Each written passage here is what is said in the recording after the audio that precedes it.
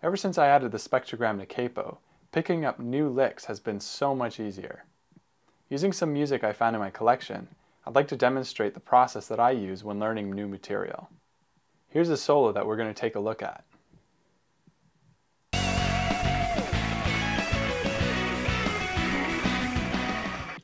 As you can see, this solo starts with a long note that's played with vibrato. I'm going to enter two notes in the spectrogram, one for the lower tone and one for the higher tone. You'll see that this note modulates between an E5 and an F-sharp 5.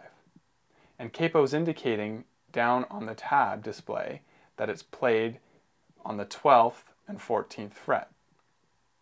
Obviously, because it's vibrato, you'll play the 12th fret but bend up to the 14th fret and modulate between the two. For each note in the solo, I like to first click the note and verify that it sounds like what I've heard. So I'll slow down the audio here and play these notes that come after the long initial vibrato note. Now, I like to first click on the spectrogram to verify that's the note I'm hearing. Then I will draw the note. Now, as you get more comfortable with this, you'll tend to just draw the notes directly rather than clicking them first and then drawing them. If you get it wrong, you can just shift the note up or down and you can hear when you've got the right one. So I'll enter a few notes here to demonstrate.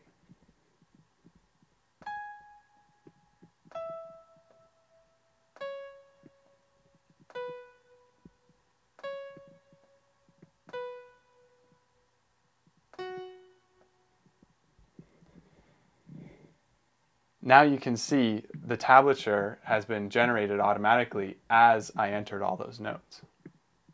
After entering all these notes, we now have to figure out how to play them on the guitar. Using Capo's entries here, I see that it starts on the 14th fret on the first string. And it goes 14, 16, 12, 9, 7, 9, 7, 2. Now it's not very comfortable to play. So what we're going to do now is shift the string positions of each individual note so that it's more comfortable to play. So to fix these note entries, what I'm going to do is first option click the note that I want to move down. So while holding the option key, I'm clicking this note that's shown on the 9th fret. And now it moves to the 14th fret. So if we skip back a note to the 12th fret, on the first string, we'll see that's a lot more comfortable to play than, especially when you have just come from the higher frets. There's another way you can do this. You can right-click on a note and choose from a list of string positions.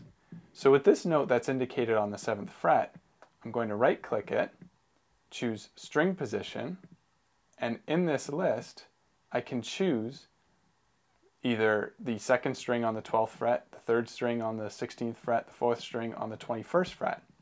In this case, I want the 2nd string on the 12th fret because of the proximity to the previous notes. Now, I could repeat this process for each one of these notes, but that would be very time consuming. Because they're pretty close, what I can do is hold down the Shift key and click and drag to select a handful of notes.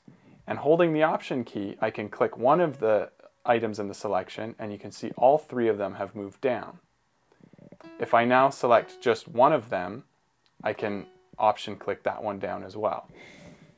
This new arrangement is much more comfortable to play. So here's the notes as we figured them out.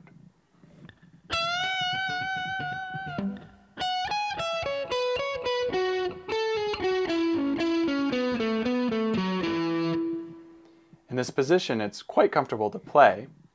When you're comfortable, start playing with a slowed version of the recording. As you get better, you can gradually speed up the recording and play along with that. And remember, don't speed up when you start to play it right. Speed up when you can't play it wrong.